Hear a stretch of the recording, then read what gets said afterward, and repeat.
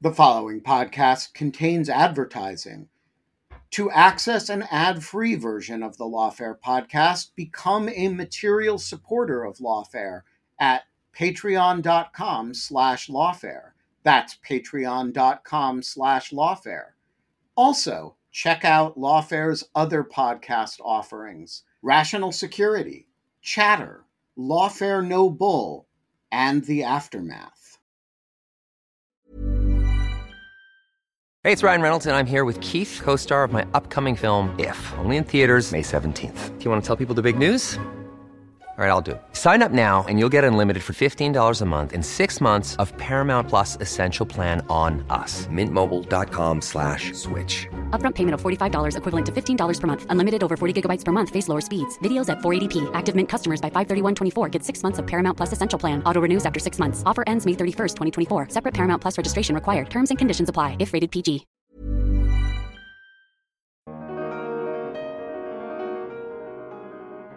This is important, allegedly, in explaining why Tarrio wasn't present at January 6th, why he was arrested on January 4th.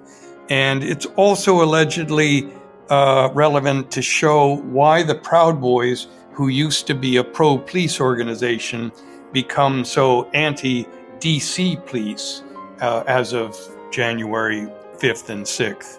And we really also haven't gotten to the main FBI witnesses who introduced tons of Telegram messages and Parler messages and things like that, which were absolutely crucial in the Oath Keepers case. In that case, they were signal messages, encrypted signal messages drawn from the defendant's phone. So I think that's going to take a lot of time.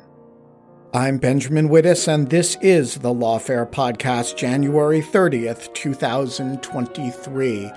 For the last several days, Lawfare senior editor Roger Parloff has been in court covering the Proud Boys trial on a live blog on Lawfare. The trial took a 2-day break the other day, and we thought it would be a good opportunity to catch up on what is proving to be a grueling presentation of evidence. Roger joined me in the virtual Jungle studio for an update on the case so far. How has the government been doing in presenting its case against Enrique Tarrio and the other Proud Boys? Where has the defense scored points?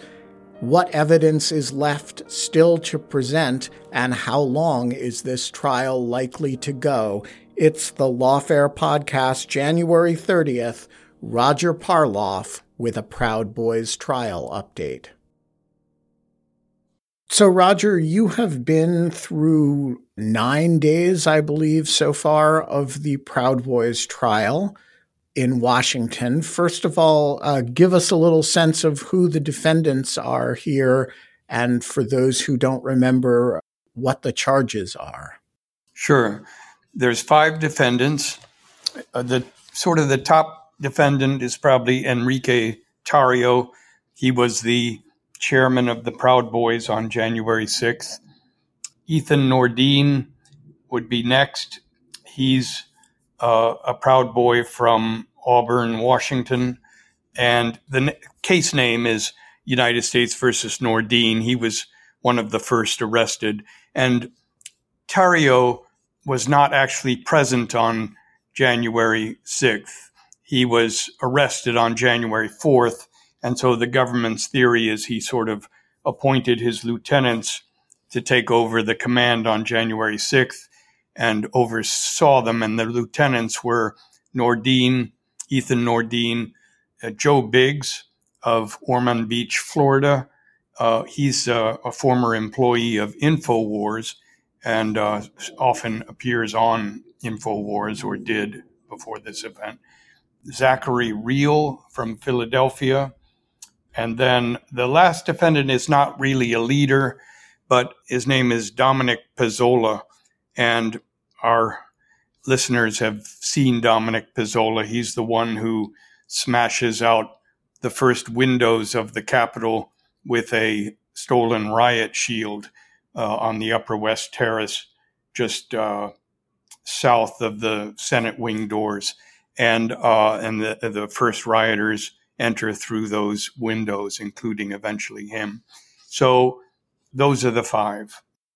And remind listeners what the charges are.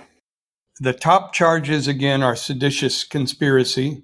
This is the third seditious conspiracy trial now. That we had the first two Oath Keepers trials, which are now completed. It's like in the Oath Keepers case, the top charges are seditious conspiracy, two other kinds of conspiracy. One is called conspiracy to obstruct an official proceeding.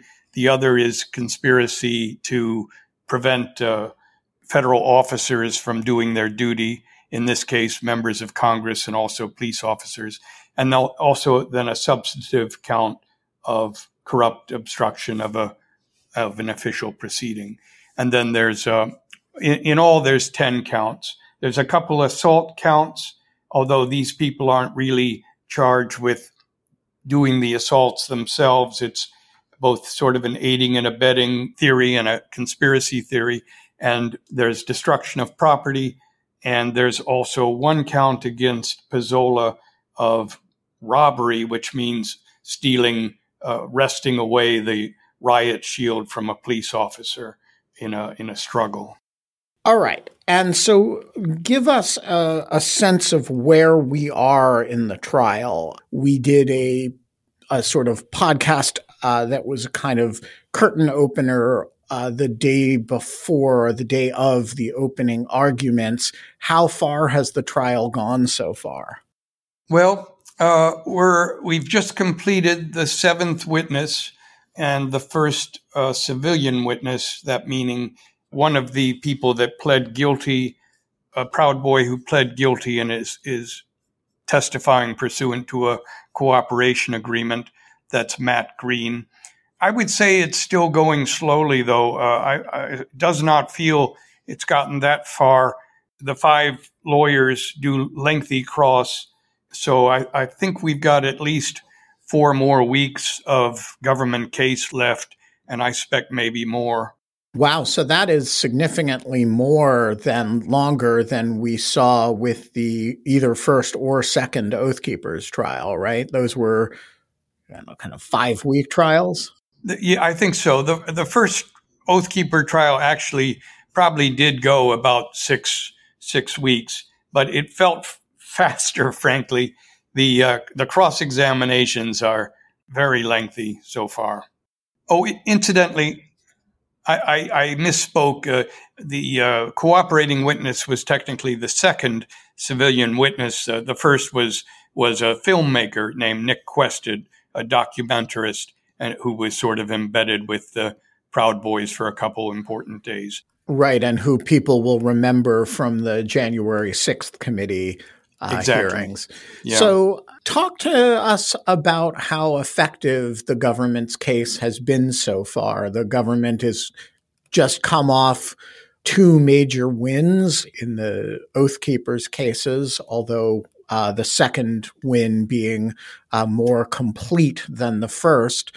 How is the Proud Boys trial going so far, and why are these cross-examinations as lengthy as they have been? I think it's going all right. It's really too early to tell. We have the theory that the government is focusing on 4 early breaches, a succession of early breaches at which the Proud Boys were conspicuously present and involved, and sometimes clearly actively involved. But the theory is a little unusual in that, with seditious conspiracy, you need to show the use of force. There's 2 theories here: the use of force to oppose the authority of the United States, and the use of force to prevent, hinder, or delay the execution of certain U.S. laws, in this case, the laws governing the transition of presidential power. And so the theory is not so much that they physically used the force, but that they used other Proud Boys and, to some extent, even other members of the crowd that weren't Proud Boys, whom they called normies, as tools. They sort of instigated them to do the dirty work. And there's a defense is, as you can imagine, is quite upset about this theory. So that's what they're presenting. And then why are the crosses so lengthy? There are 5 very strong-willed lawyers and tenacious lawyers, and the defense theories are not identical. They have, at some points, they seem to be a little at cross purposes. So they all need to get out their points. So let's talk about the government's theory of the case here. As we talked about in our curtain opener, the government is essentially alleging, unlike with the Oath Keepers, that the Proud Boys always meant to storm the Capitol, that was the objective, right? I would twist that a little. I would say they aren't saying there's a plan to invade the Capitol. They are saying there's a plan, like the Oath Keepers, they're saying there's a broader plan to use whatever force is necessary up to and including force to prevent Biden from becoming president. But I do think there's more evidence of that they're focusing on the Capitol. They don't necessarily expect to get inside, but there's evidence a couple days before the event where one Proud Boy in their Telegram chat group begins to suggest that the theater of operations ought to be right at the Capitol because that's where you can scare the legislators. And Tarrio seems to be entertaining that idea on the morning of January 4th. He says, so you're saying we should focus on the Capitol. And then there's definitely evidence of a plan. And of course, they're much, much more the instigators than the Oath Keepers were. The instigators of the violence. Yes. And they're at all these crucial 4 points, and there's no question about that. They meet at the Washington Monument at 10 a.m. They march immediately to the Capitol. They don't listen to the speech. They're not big speech guys. No, and they arrive at the Peace Circle, which is where things begin. That's where the first breach is. It's just northwest of the Capitol. It's sort of, if you were to walk down Pennsylvania, which is the way you would get from the Ellipse to the Capitol, and you walk, Pennsylvania Avenue ends, and it ends into this pedestrian path at the Peace Circle. And that's where they had a pitiful number of police officers, maybe 5 at 12:53 p.m. And you had a crowd, which one person described as 70% Proud Boys right there at the crowd. And that's where the first breach occurs. And that is not by a Proud Boy, however. It's really a rioter named Ryan Samsel is the one who suddenly strides up to that barricade.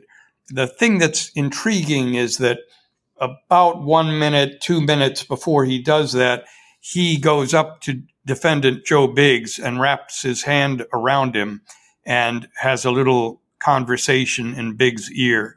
And then about a minute later, he strides up.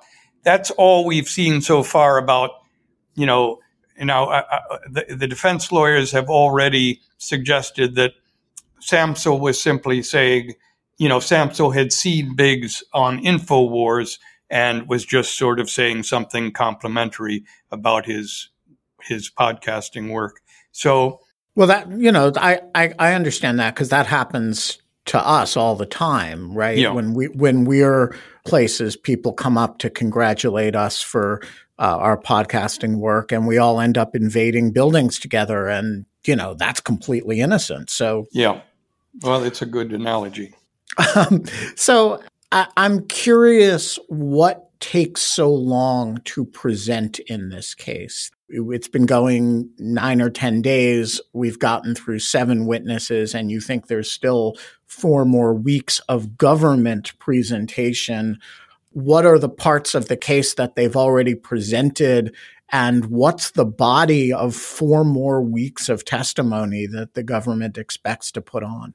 Well, this first cooperating witness, Matt Green, was a fairly low-level guy. So he provided interesting information about mainly Pizzola and his impressions, but he's fairly low. He does not know of any plan, which is sort of consistent with the tools idea. The government's plan is that only this inner circle was in on the plan. All that the other Proud Boys knew was show up at the Washington Monument and you'll find out. So we need to hear from a couple others, probably. There's one named Jeremy Bertino, who was fairly high up. He actually wasn't there on January 6th, but he was following from North Carolina and allegedly in touch with Tarrio and the others. And then maybe another witness called Donahoe, who also pled guilty. He was in the original indictment with Nordine Biggs and Zachary Reel. So we need to hear from him. It is a complex case. They're talking also about events in December 2020. The Proud Boys were involved in what was called Million MAGA 2, which was December 12th festivities. These were December 11th and December 12th. And on December 12th, they were involved in skirmishes with, Antifa, or, people dressed in black. During that period, the Proud Boys tear down a banner, and the jury isn't being told all of this, and they burn the banner. What the jury's not being told is it's a Black Lives Matter banner, and it's being torn down from the Asbury United Methodist Church.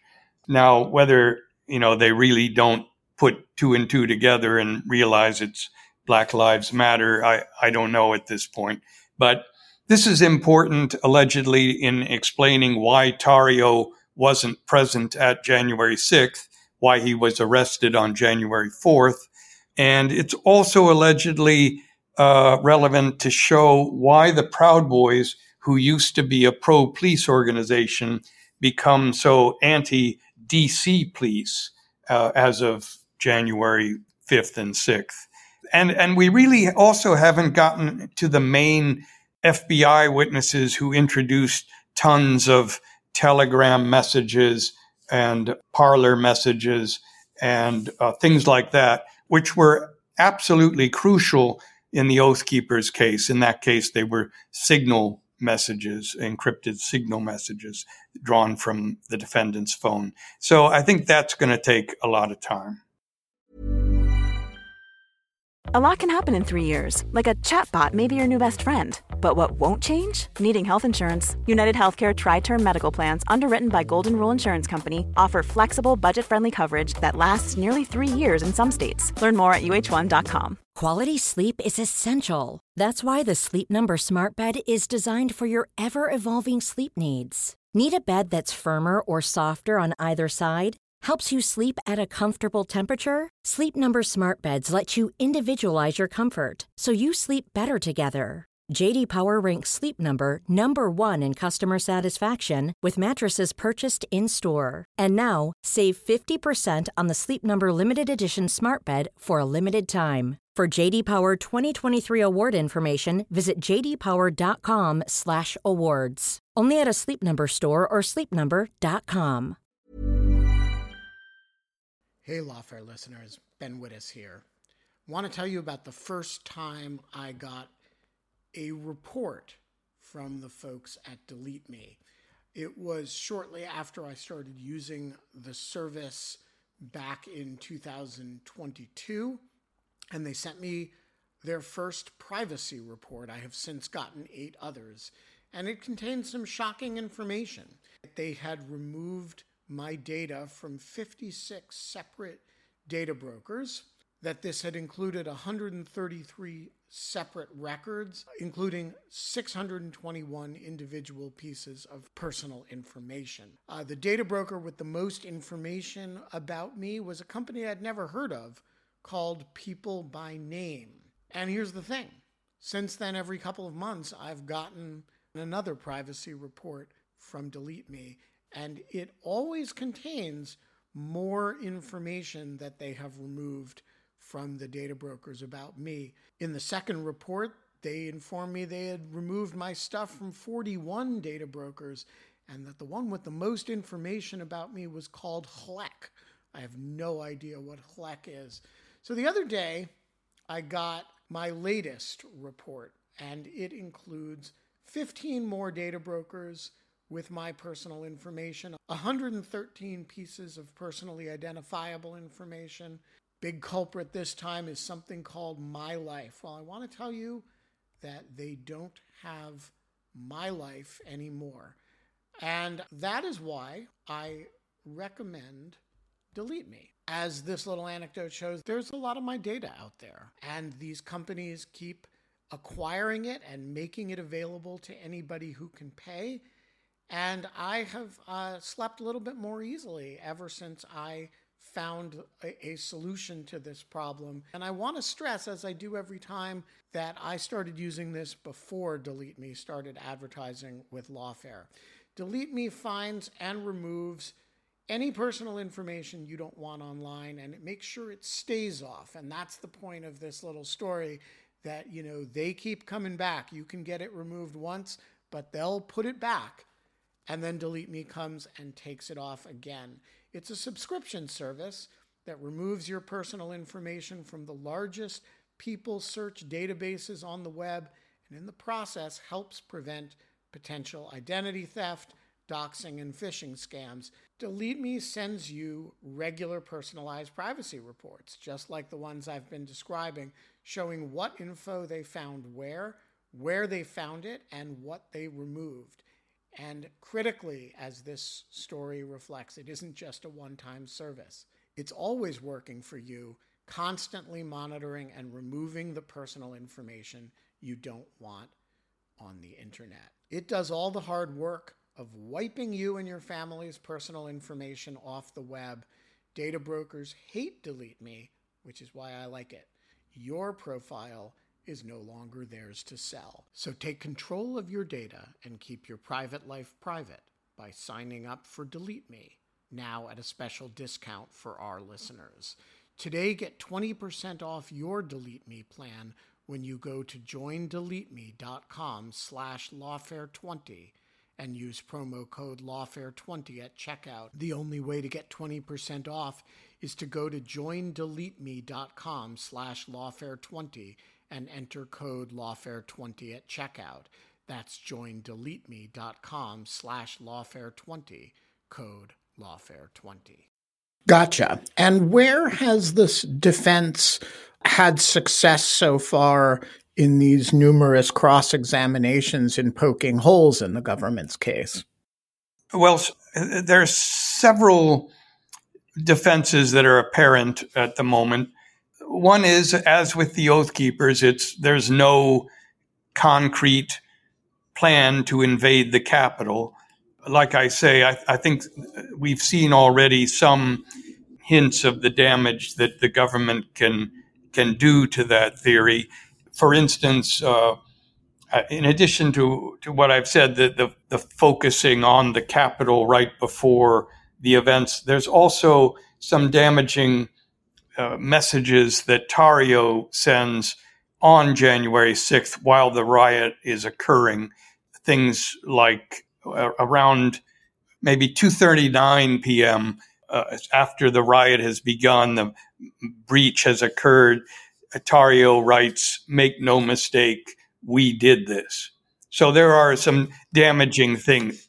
Memo to aspiring felons in the audience. Generally, you should do your boasts about your crimes orally so that there's not a permanent record of them. Yeah. The other defenses, there's a very non-trivial, Trump is the instigator here, not us. Several defendants are pursuing that. And actually, Norm Pattis, who represents Biggs, on Thursday evening said that he is going to try to serve a trial subpoena on Trump. Best of luck to him on that. So, but let's pause over that, because I actually think that's an interesting hypothesis. So, what is the defense theory that Trump is the instigator? I assume to have a judge issue a trial subpoena for Trump's testimony, they would have to articulate a theory by which his conduct is relevant to their defense. How does that theory work?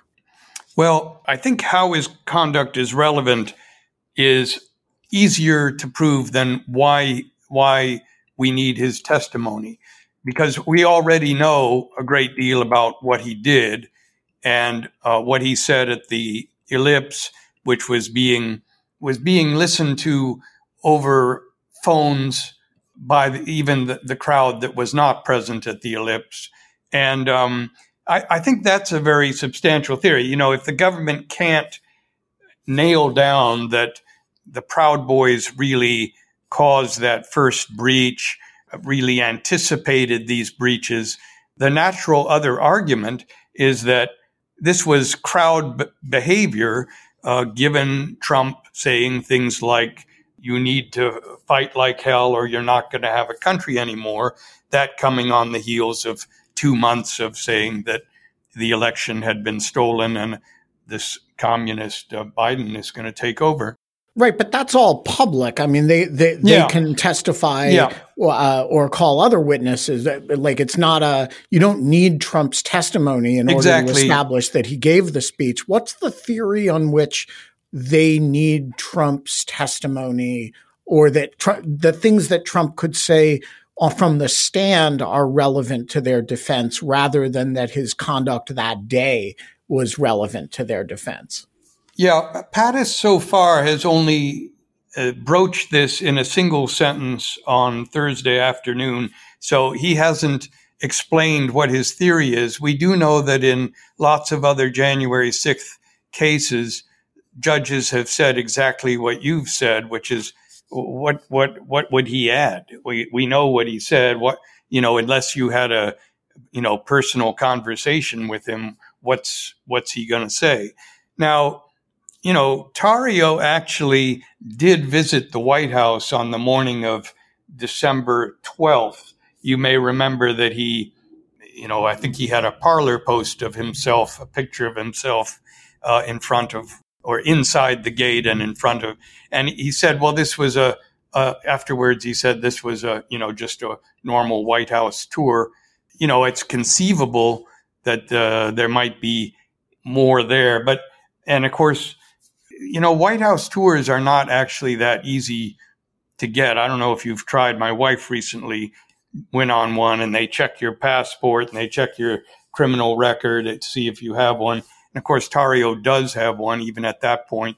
But that's pretty far from establishing why you need Trump's testimony. Yeah, I mean, it seems to me that the plausible basis for getting Trump's testimony would be if you were going to try to elicit from him that there had been some back channel between the White House and the Proud Boys in which they could say they were operating at presidential instruction. Not that would actually necessarily be exculpatory, but it would certainly complicate the picture. But if all you're going to do is call the president in order to talk about things that are already in the record that happened, and there's no purported contact between the White House and the Proud Boys, it seems like it's probably more of a litigation stunt than anything else. Yeah, I think this is a low probability event that this is going to go somewhere. But certainly a high impact event, low probability, but high impact if it were to happen. Yeah. And then there's also sort of a First Amendment protest sort of defense that, just humanizing them. And it's really sort of a protest is American as apple pie. Pattis used that term on Thursday. And I think there's been some jury nullification appeals as well during the cross-examination. Pattis elicited the fact that after the Civil War, if this is a fact, I think it's more or less a fact that most Confederates were pardoned shortly after the war. I think he's referring to May 1865 decree by President Johnson, Andrew Johnson. If you signed an oath, you received some sort of pardon. But obviously, there was an objection that was sustained. He also worked into one question the idea. He was talking to the cooperating witness, and he said, and the FBI let you know. He talked about all the charges that the guy was facing at the time and the tremendous amount of prison time he was looking at. And he said, and the government and the FBI explained to you, didn't it, that this would be tried in Washington, D.C., and that Washington, D.C. was a company town, basically, where the U.S. federal government is the company. And again, that was objection sustained. I don't know if the idea was to get the jury angry at the idea that maybe they were being taken for granted, but obviously there is some appeal to the notion that these guys were just, they were riled up by the president. They were exercising, our First Amendment rights. They got carried away. That sort of impressionistic jury nullification argument. On the other hand, that argument sort of concedes the obstruction, right? And the part of it that's a kind of unlawful entry to the Capitol, and it merely contests the conspiracy component. Is that fair? Yeah, I think that's right. Yeah. So one of the, it seems to me, strongest pieces of evidence that the government has that this was pre-planned is that the breaches occur in 4 separate locations. And that, presumably if this were just some guys protesting getting carried away, they don't in all 4 locations spontaneously decide, let's go in, let's, storm the place. That reflects a certain degree of pre-planning, particularly because all 4 locations, the breaches involve Proud Boys, and they happen almost simultaneously. So how has the government done on the 4 location issue? Yeah, so the first is the first breach at the Peace Circle, which I mentioned. I would actually say I thought the evidence was, and there's still evidence to come in. I think we're going to hear from, somebody, probably a Capitol Police officer who was there, possibly Caroline Edwards, I don't know, but who testified before the January 6th committee. But as things stand, I would say the evidence at that first breach is a little less powerful than I thought, based on the January 6th committee, based on some newspaper accounts, because the interaction between Samsel and Biggs is very brief, and it's about a minute before he strides up there, and it's not clear that Biggs instigated that beyond a reasonable doubt. It is true that there's a huge crowd of Proud Boys at exactly the most important point, minutes before that barricade goes down. And once it goes down, they're right at the fore and they're running down that thing. But you still think there's a reasonable doubt that the actual breach of the barricade is a spontaneous gesture by a normie? I think they haven't proven that beyond a reasonable doubt just yet. There's a lot of circumstantial evidence. And of course, Biggs is also, he has a megaphone, and the chants are getting faster and more frightening and more focused on the police rather than on, he switched from Antifa to the police and 1776. And so there's that sort of evidence.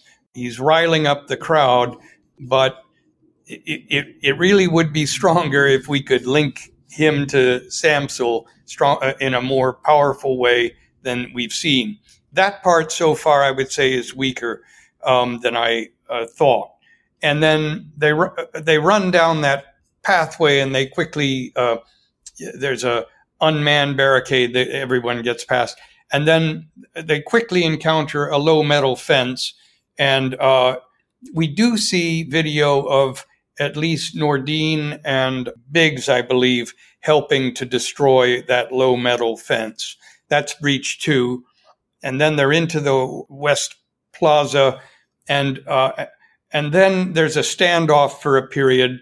And then the third breach is a stairway under the scaffolding that begins to lead up to the inaugural stage and also to the Upper West Terrace.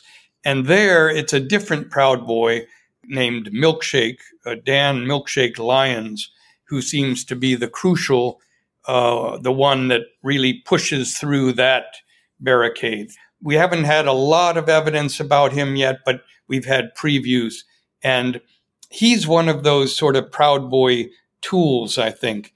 And incidentally, there's evidence that he is in the process or about to plead guilty. So there's some interest in whether he might become a witness, but he would be one of those Proud Boy tools. And then finally, the last breach is Dominic Pezzola himself smashing the windows, and he's among the first in. And Biggs is one of the first in too. He goes through the door after somebody opens that. We also we've had some pretty strong evidence against Pezzola, which is a relatively easy thing. He made a selfie inside the Capitol saying something to the effect, he's smoking a cigar and saying, I knew we could, this is fucking awesome. I knew we could fucking take this thing if we just tried. Proud of your motherfucking boy. Proud of your boy is a Proud Boys sort of mantra. And then, but also Matt Green drove from New York with Pezzola to January 6th. Pezzola is from Rochester and Green is from Syracuse. And there's audio on January 4th of Pezzola calling Green and saying, after Tarrio is arrested, and saying, I've talked to leadership, the plan is still on, we're just going to have a change in command. So that sounds like there was some plan. Pezzola on another of those voice messages says something about his wife being very worried, and that was why he was late to pick them up. He had to talk to his wife and saying, and sort of explaining to her that, trying to calm her down, and that maybe this will all blow over after a month if it's not become a full-blown war. And there is a lot of talk, according to Green, that he and Pezzola were talking about preparing for civil war. So that sort of evidence has been pretty impressive. So people will be listening to this on Monday. What will the court be hearing? Who will the court be hearing from as people are listening to this? The next witness will probably be either a U.S. Capitol Police officer who was present on, I think, the West Plaza, or it will be a special agent, FBI agent, who will be describing the events of December 12th and 11th, and I think introducing some of the social media posts relating to that event afterwards. And maybe if I just could, to try to be fair, I should say that this Matt Green had a very tough cross-examination, and you would have to say that the defense scored some points, or he took some water with apparently, first of all, he himself spoke of all of these events from his perspective. He thought the breach one was spontaneous. And in fact, he admitted that the first time he spoke to the FBI, he lied to them. He said, at that time, I didn't think I had done anything wrong. I was trying to distance myself from the Proud Boys because he was fearful of the social consequences for his job, because he worked with Hollywood people and he thought he would lose contracts. But like I say, he's a low-level guy, and you wouldn't expect him to know the plan if there was a plan. We are going to leave it there. Roger, thank you for joining us. And of course, you can follow Roger's live coverage of the Proud Boys trial on the Proud Boys Trial Diary on Lawfare, which is a daily live blog of the site. You can also follow Roger's work live on Twitter. The Lawfare podcast is produced in cooperation with the Brookings Institution. Our audio engineer is the one, the only Ian Enright of Goat Rodeo. Look, folks, Ian Enright does his part to support the Lawfare podcast. He and his team record every episode. They keep the sound good. You need to do your part to support the Lawfare podcast, and that means becoming a material supporter of Lawfare. You can do that at patreon.com/Lawfare. The Lawfare podcast is edited by Jen Patja Howell. She does her part to support the Lawfare podcast. See that earlier part about material supporters. Our music is performed by Sophia Yan, who actually, she sits in a corner in Goat Rodeo and plays that Schumann every time we do a recording. And as always, thanks for listening.